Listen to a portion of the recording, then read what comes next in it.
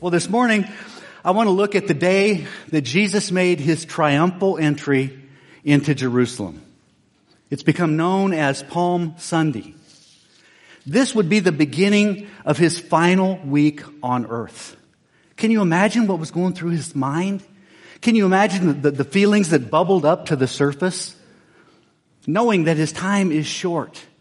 And end times are important times. And so you only do the things that are absolutely the most important to you in life at the end of life.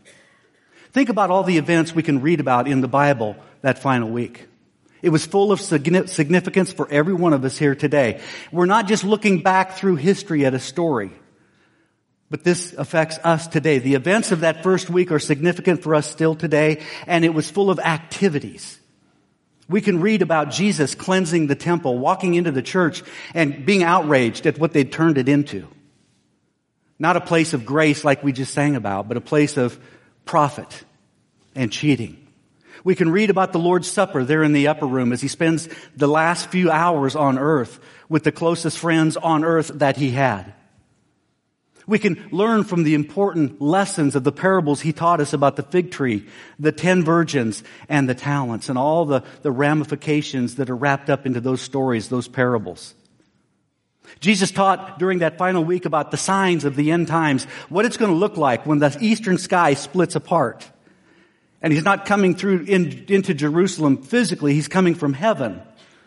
And he talked about the end times and what to look for and what to watch for. And he mentioned then that he was going to separate those Christ followers from the people who don't know God or don't love God or don't honor God. That final week included Gethsemane's agonizing prayer, Judas's betrayal, Jesus' arrest, Peter's denial. It was action-packed, full of events.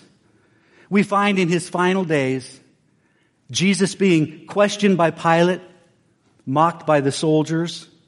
We find his crucifixion, his death, his burial, and his resurrection. 1 week after Palm Sunday, Jesus crossed the finish line of his earthly ministry, concluding 3 years of teaching and healing and blessing. There on the cross, he would say, it's finished. And he didn't say it before then.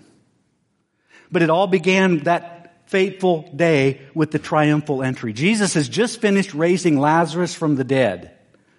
Something unheard of at this time.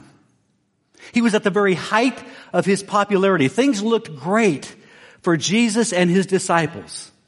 You can read about this entrance into the holy city in Mark chapter 11, beginning in verse 1. It says, as they approached Jerusalem and came to Bethpage and Bethany at the Mount of Olives, Jesus sent 2 of his disciples, saying to them, go to the village ahead of you, and just as you enter it, you will find a colt tied there, which no one has ever ridden. Untie it and bring it here. If anyone asks you, why are you doing this? Tell him the Lord needs it, and we'll send it back here shortly. They went and they found a colt outside in the street, tied in a doorway, and as they untied it, some people standing there asked, what are you doing untying that colt? And they answered as Jesus had told them to, and the people let them go. And when they brought the colt to Jesus and threw their cloaks over it, he sat on it. Many people spread their cloaks on the road, while others spread branches they had cut in the fields. Those who went ahead and those who followed shouted, Hosanna! Blessed is he who comes in the name of the Lord. Blessed is the coming kingdom of our father David. Hosanna in the highest. The same things that were said at Jesus' first arrival on a hill outside Bethlehem, sung by the angels, Hosanna in the highest, is now being said at his final arrival into Jerusalem. Things didn't change in 3 years. Luke's account goes into briefly a little more detail. He says when he, Jesus, came near the place where the road goes down to the Mount of Olives, the whole crowd of disciples began joyfully to praise God in loud voices for all the miracles they had seen. Blessed is the King who comes in the name of the Lord. Peace in heaven and glory in the highest. Some of the Pharisees in the crowd said to Jesus, Teacher, rebuke your disciples. I tell you, he replied, if they keep quiet, the stones will cry out. And that's exactly what happened. Think about it. The Jews didn't, and many don't, proclaim Jesus as the Savior. But as Christians, we do. Right? First Peter says, as you come to him, the living stone, rejected by men, but chosen by God and precious to him, you also, like living stones, are being built into a spiritual house to be a holy priesthood, offering spiritual sacrifices acceptable to God through Jesus Christ. We are the stones Jesus talked about. Worshippers who offer spiritual sacrifices like we just did preceding this message. This all happened at the time of Passover. Passover was a time of great electricity. You could feel it in the air. Jerusalem would swell to over 2 million people during the Passover. They would come from every direction. And the blood of thousands of lambs would pour off the altar and flow out of the temple into the brook of Kidron. That brook would run red with blood. It was that brook that Jesus crossed to get into Gethsemane. It was a reminder and a shadow of what he was going to do in shedding his own blood. The blood of lambs would pour into that brook. It was the holiest time of atonement for the entire nation of Israel. The Day of Atonement. The day God said sin is going to get dealt with today. And everybody's sin was forgiven for another year. So it was a time of great excitement and celebration and even worship. And Jesus enters Jerusalem riding on a donkey. You know, that scene was a fulfillment of prophecy in the Old Testament. There are certain prophecies in the Old Testament that point ahead to God's promised Savior, the Messiah, the Christ, the promised one. Zechariah says this, speaking about God's Savior, "Rejoice greatly, O daughter of Zion.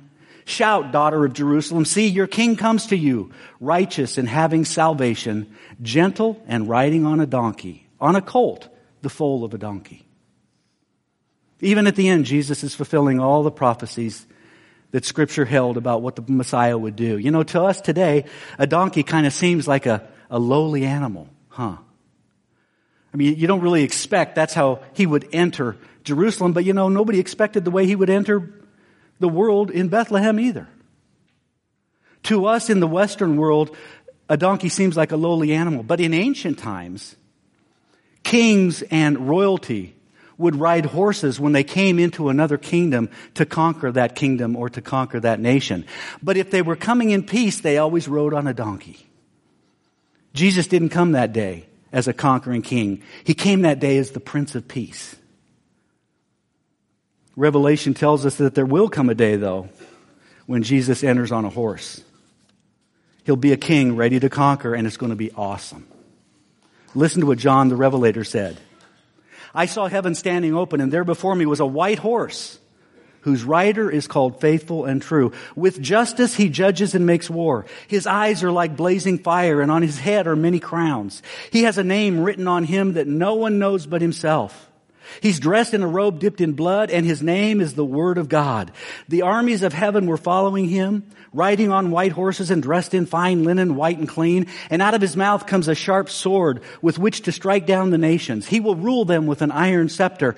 He treads the winepress of the fury of the wrath of God Almighty. And on his robe and on his thigh he has this name written, King of Kings and Lord of Lords."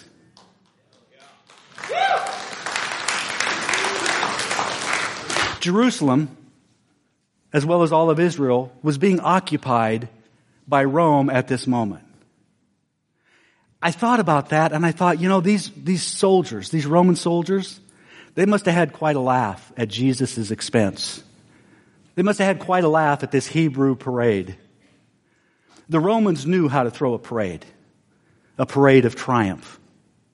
When Roman centurions and soldiers would conquer an enemy army, when they would conquer 5,000 enemy soldiers, that centurion would earn a Roman victory parade. And it was filled with pomp and pageantry. And there was music, and the crowds, you couldn't see the ends of them. And then they see Jesus' parade. You know what they didn't realize? They didn't realize that 50 days later, Jesus would conquer 5,000 hearts in one day on the day of Pentecost. And you know, among the people in the crowd that day, I think there were predominantly three groups of people. I think there were the Jews and the religious leaders who lived in and around Jerusalem. I think the crowds that had come from all over Israel for the Passover were in the crowd. And I think those who had just seen Lazarus raised from the dead were there too. Now again, try to inject yourself into this scene. Try to imagine what it must have felt like and sounded like and smelled like. Quickly, the scene begins to build. First, there's a small group that gather alongside the road leading into the city. And then more and more people begin to arrive. Finally, a crowd and then a multitude are lining the roads. This would be Jesus' appointment with destiny. This was the time appointed before the foundations of the world were ever laid. Countless Passovers and millions of Passover lambs had pointed ahead to this Passover. That's why in the upper room, Jesus said to his disciples, I have longed to eat this Passover with you. No longer would the world look forward to Passover, wondering how God was going to save humanity. After this Passover, we look back toward this Passover to see how God did save humanity. And as Jesus approaches the holy city, it says people shout in unison, Hosanna, Hosanna, blessed is he who comes in the name of the Lord. If I was God, I would have stopped the story then, right there. Less than 1 week later, many who were in that absolutely same crowd who blessed him would curse him. They would shout, kill him, crucify him, give us Barabbas, spare Barabbas, but kill Jesus. How tragic is that? On Palm Sunday, they're shouting, Hosanna, and on Good Friday, they're shouting, crucify him. It makes you ask yourself, what happened? Why did those people turn on Jesus so easily, so angrily, and so quickly? That reason and that question is important for us here today. Because the people in the crowd that I just read from were people just like you and I. Every bit as weak, every bit as timid, every bit as selfish, having the same attitudes and weaknesses and self-centeredness that they did. We can turn on Jesus as fast as they did. One of the clues about their intentions can be found in what they were shouting. Hosanna. That means save now. They were quoting Psalm 118. Again, a messianic psalm. What that simply means is David, led by the Holy Spirit, gave glimpses of what God's Savior of the world would do and say and look like. And this event was prophesied long before Jesus was ever born. These people are tired of the bondage and tyranny of Roman occupation. They hope that Jesus will be their deliverer sent to them by God. They thought he would certainly summons the heavenly host, the angels and the seraphim and the cherubims, you know, those fat babies with wings. He thought they would all come at his bequest. They hoped that he would sound the call of arms and heaven would give victory to Israel and free them from the bondage of Rome. They didn't realize that Jesus wanted to conquer hearts, not nations. He wanted willing servants, not defeated slaves. These people were willing to use Jesus to get what they wanted from him. Sound familiar? They would use him but not love him. They would flatter him but not follow him. And when he disappointed them, they rebelled and they turned on him, just like people do today. Just like you and I do, maybe in smaller ways, but we do still today. Others in the crowd were simply looking for, I think, a little bit of entertainment. I really do. I think those who saw Jesus raise Lazarus from the dead came looking for a miracle worker. They wanted more miracles. They wanted more thrills and chills and excitement. They missed the whole point of Jesus' miracles. Listen, miracles in Jesus' day are just like miracles in our day. They aren't a reward for a job well done. They aren't a sign of God's endorsement of a person or a ministry. They aren't evidence of somebody being really holy. Miracles are given to create belief and faith in Jesus. That's why Jesus at the end of his life said, if you don't believe me, at least believe the miracles. At least believe the miracles that I performed. You know, we're all at different stages of our spiritual trek, our spiritual journey. Some people are so far from Christ that they can't hardly even see the beginning. Other people have walked with Jesus for longer than most of us have been alive. But whatever place you're at on your spiritual journey, whether you're far from God or you're close to God, God will move heaven and earth to reveal himself to you. And he'll even do miracles if that's what it takes. But mostly, I think the people just got caught up in public pressure and peer pressure and public opinion. They were kind of swept up with the crowd. So when the crowd shouted praises, they would praise. And when the crowd shouted curses, they would curse. Either afraid of what people would think of them, just like today, or simply swept along by the crowd or the culture. At any rate, on this day, irrespective of what's going to happen the following weekend, on this day, the crowd is full of hope and joy and worship. Men are spreading their cloaks across the road. Women are laying down palm branches and olive branches along the road. Children are throwing flowers across the path ahead of Jesus. And all this is happening, and if you looked at it, you would see simply Jesus on a colt, and that colt plods ahead one step at a time. Remember, he's never been ridden. And this little colt is struggling under the unaccustomed weight that he was carrying. But Jesus also struggles with the weight he's carrying. And the closer Jesus comes to the holy city, the heavier the weight becomes. He is so near Jerusalem, but Jerusalem is so far from him. And I think the pain of that thought was almost unbearable to Jesus. That what might have started out as a joyous journey got sadder and sadder the closer he got. Jesus knew what was happening. In coming, he forces the hands of the religious leaders. After such a public acts of worship and adoration and crying out, "Blessed is he who comes in the name of the Lord," the leaders would have to make a public vote. A public act would require a public vote. They would have to either confess Jesus or curse him. They would have to accept him or reject him. The same choice every person of every generation has to make. That's why Jesus said, listen, there is no net neutrality here. You're either all for me or you're not for me. You're either for me or you're against me. Now the choice is yours. But as all this religious activity and celebration and excitement is happening, the religious leaders' hearts were not filled with joy. They were filled with judgment. How stubborn of these Pharisees to stand silent while being surrounded by such acts of worship. And how tragic. So much education and yet so little understanding. So much learning and so little life.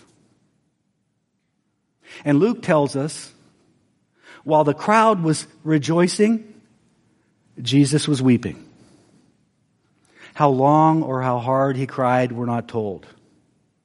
Not much is said about those tears, but I want to tell you something. In those tears, there is an eternity of grief. From eternity past, Jesus has known that Satan would tempt, mankind would fall, people would sin, and he would die. And for all eternity past, he's known the name and the face of every person of every generation who would reject him. So while he was bringing peace and joy and hope and happiness and salvation to the world, he was also confronted with the fact that many would reject him. And so while the crowd rejoices and laughs, Jesus weeps. And who can blame him? He's going to his death, a horrible, excruciating death. And he knows the shame and the pain will become almost unbearable. He knows that the cloaks of honor today will be replaced with cloaks of dishonor in just a few days. He knows the blessings will turn into curses. He knows that hands of praise will become fists of rage. But knowing all this, Jesus isn't weeping for himself. He's weeping for Jerusalem. And I know that because of what Luke tells us when he says, as he approached Jerusalem and saw the city, he wept over it. And he said, if you, even you, had only known on this day what would bring you peace, but is now hidden from your eyes. You know, Jesus weeps still today. There are people in the turmoil that Taps talked about. And he would say, if you only knew what would bring you peace. And Jesus is weeping for people today who, just like the people in the story we're reading about today, start well but end poorly. And that applies to a lot of people. Paul told Timothy, the Spirit clearly says that in latter times, our times, some will abandon the faith and follow deceiving spirits and things taught by demons. Jesus himself, talking about the end of the age, said, because of the increase of wicked, the love of most will grow cold, but he who stands firm to the end will be saved. Jesus himself said most people who start well aren't going to end well. So that leads us to the next question. Why do so many people not finish the course when it comes to faith and Christianity? Well, I think some people just get distracted. I don't think they set out to end poorly. I think they just get distracted. You're bored or you're lonely or you're facing a crisis in your life, and so you cry out to God. You come to church and all of a sudden you start to feel new feelings, a little glimmer of hope. You start thinking new thoughts and you're moved by God's kindness. And the Bible says it's the goodness of God that leads men to repentance. And so you cross that line of faith and you become a Christian. And after a while, though, those new ways of thinking and feeling become old ways. They become common and familiar. And so instead of being wholeheartedly devoted to Jesus, you become half-hearted in your devotion. And then the distractions come. There are careers to build, yards to mow, TV programs to watch, beds to lay in, beaches to lay on, trips to take, sports to play, hobbies to enjoy. And through neglect and apathy over time, you simply quit. That's why the writer of Hebrews says we must pay the most careful attention to what we have heard so that we do not drift away. You know what happens when you drift? You drift because you're not paying attention. You don't have a desire to drift away, to get far from God. You just don't take the diligence to make sure you stay close to Him. Neglect, you're unaware, it goes unnoticed that you drift. Other people, I think, over time just get numb. They start out with such good intentions. They're so excited about what God has done for them, and they feel so good when they do something for God. But after a while, they forget why they do what they do or who they do it for. It's no longer for Jesus. It simply becomes a habit or a routine or a lifestyle, and pretty soon, listen to this. Pretty soon, the way they live their Christian life destroys the work of Christ in their life. The way they live their Christian life, when grace stops being amazing, and it becomes hard and routine, and the way we live our Christian life ends up destroying the work of Christ in us. I don't know why I'm so emotional about that. That's why it's important to nurture and protect your relationship with Jesus. The Bible says, build yourselves up in your most holy faith. And you can come to places like this, and there's other people that lead us in worship and teach us, and that builds up our faith, but we've got a responsibility too. And then I think other people simply get disappointed or discouraged in life. Things haven't gone the way you expected, dreamed, or hoped they would. You have an unhappy marriage, a difficult child, a dead-end job, a serious illness. And so your heart gets broken. And then it gets hardened. The Bible says hope deferred makes the heart sick. And so your heart gets sick. And disappointment turns into discouragement. And discouragement turns into anger. Anger at God. How could you not come through for me? How could you let this happen to me? After all I've done for you, you let me down. And so to punish Him, you stop serving Him. Or worse yet, to punish God, you say, I'm no longer going to believe in you. I've heard it 1,000 times. And I want to tell you today, whether you're distracted, numb, disappointed, or discouraged, today can be your day of visitation. Things can be different. Even if things don't get better, they can be different. Because we know what will bring us peace, because we know who the Prince of Peace is. If Jesus came today like he did that day in Jerusalem, would he be weeping or rejoicing?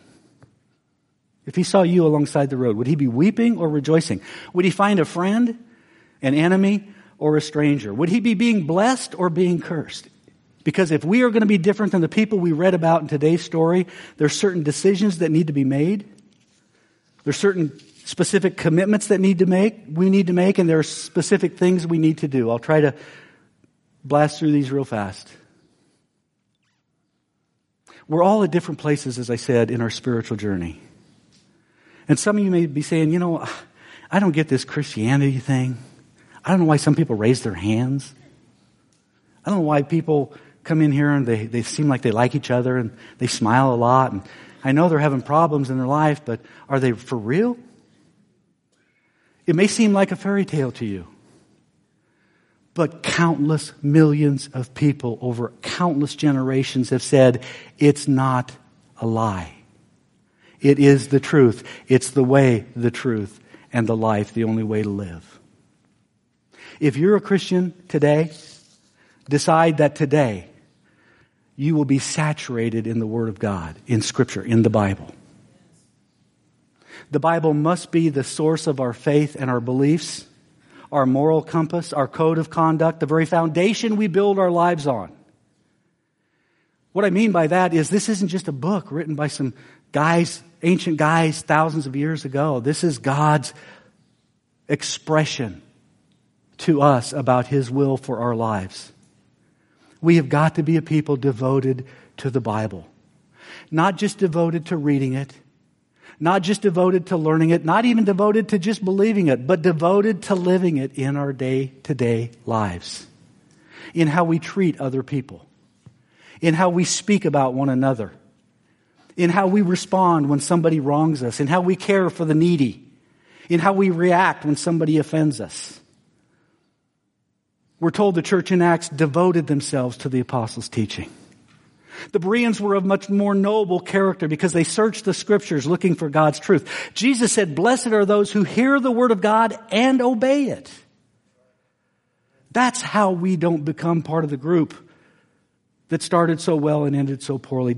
Resolve today that whenever God's Word is taught, you will be here to hear it. And you'll leave here to apply it. Resolve today to receive scriptural teaching with the humility that says, this message applies to me. Because most of Rod's messages, I think to myself, I know who that applies to, and it's not me. Resolve that you will apply the Word of God in your life. And that doesn't mean you over-apply it, resulting in guilt, or you under-apply it, resulting in ignoring it or disregarding it. But let the Holy Spirit teach you how to apply God's Word in your life. That's one way you can keep from ending poorly. The second way is guard the way you live. Solomon, we just finished the series out of Proverbs. Wisest man who ever lived. In Proverbs chapter 4 verses, rapid fire succession, he says guard. Guard your heart. Guard your mouth. Guard your eyes. Guard your feet. Guard your heart, what you allow yourself to think and feel. Guard your mouth, what you allow yourself to say. Guard your eyes, where you look and how you feel when you see what you see. And guard your feet, where you go and what you do. 4 verses, rapid fire succession. The third thing to do to make sure you're not like the crowd leading into the holy city that day is work toward becoming fully devoted followers of Jesus. If you're not even a Christian yet, then work toward getting to that point where you can raise the white flag of surrender over your life, cross the line of faith and said, I'm going to give it a shot. I'm going to try. I'm going to see if Jesus is really who He said He was. But for the rest of the people here who have already crossed that line of faith, Solomon told us in Song of Solomon's chapter 2, little foxes ruin the vineyards. People stumble over pebbles. They don't stumble over boulders. We all make 100 seemingly insignificant choices each and every day. Every one of those choices either builds our character or it erodes our character. Full devotion to God means that you make a decision, I will honor God above all else. I'll honor God whether my decision agrees with it, whether my desires want it, whether it's convenient or comfortable. Full devotion means you honor God above all else. And when you do that, most of the decisions of life are already made. God already made those decisions in Scripture. So when you have a decision to make, start there. But I want to promise you something. If you honor God in the small, everyday issues of life, then God will honor you for a lifetime. If you honor God, not in the big events of life, and not big decisions, and not the big crises, certainly do that, but in those small, seemingly insignificant decisions you make in everyday life. If you honor God with your life, God will honor you for a lifetime. And then I want to leave you with one last admonition. Commit yourself to the local church. Commit yourself to the local church. In almost 40 years of ministry, not one time have I ever seen anyone separate themselves from the local church and flourish spiritually over the long haul. Even the ones that started well, ended poorly. Simply decide to love one another. That's what the New Testament was pretty much written for, to teach us how to get along with each other. Jerusalem, the holy city. Jesus' entrance that day, known as the Triumphal entry, was also a tragic entry. It was Jesus' final appeal before his death. And for many it was tragic because they openly rejected his appeal. Not only the appeal for peace on earth, but peace with God. Or they ignored it, or they rationalized it away. And unless they changed, their lives and their death were tragic. Because they faced a Christless eternity. Separation from God. Every time Jesus enters a person's heart, it's a triumphal entry. All of heaven rejoices. But the ultimate triumphal entry will come someday when Jesus returns to claim his church, a bride without spot, blemish, or wrinkle. And the question that you and I have to answer today is, are we going to be like the people alongside that road to Jerusalem that day so long ago? Are we going to sing his praises on Sunday and ignore or reject him on Friday? Are we going to miss the appointed time of our visitation from God? That day can be today. The day we discover what will bring us peace, because we finally remember who will bring us peace. So I know there are people here that might need to accept Jesus for the very first time today. You can do that right where you're seated.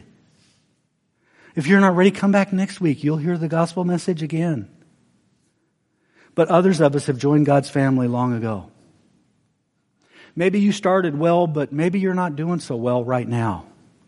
You might be distracted. You might be numb. You might be disappointed or discouraged. Whether you've never accepted Christ or you've accepted him long ago, either way, we're all a decision away from our day of visitation. So let's pray for that.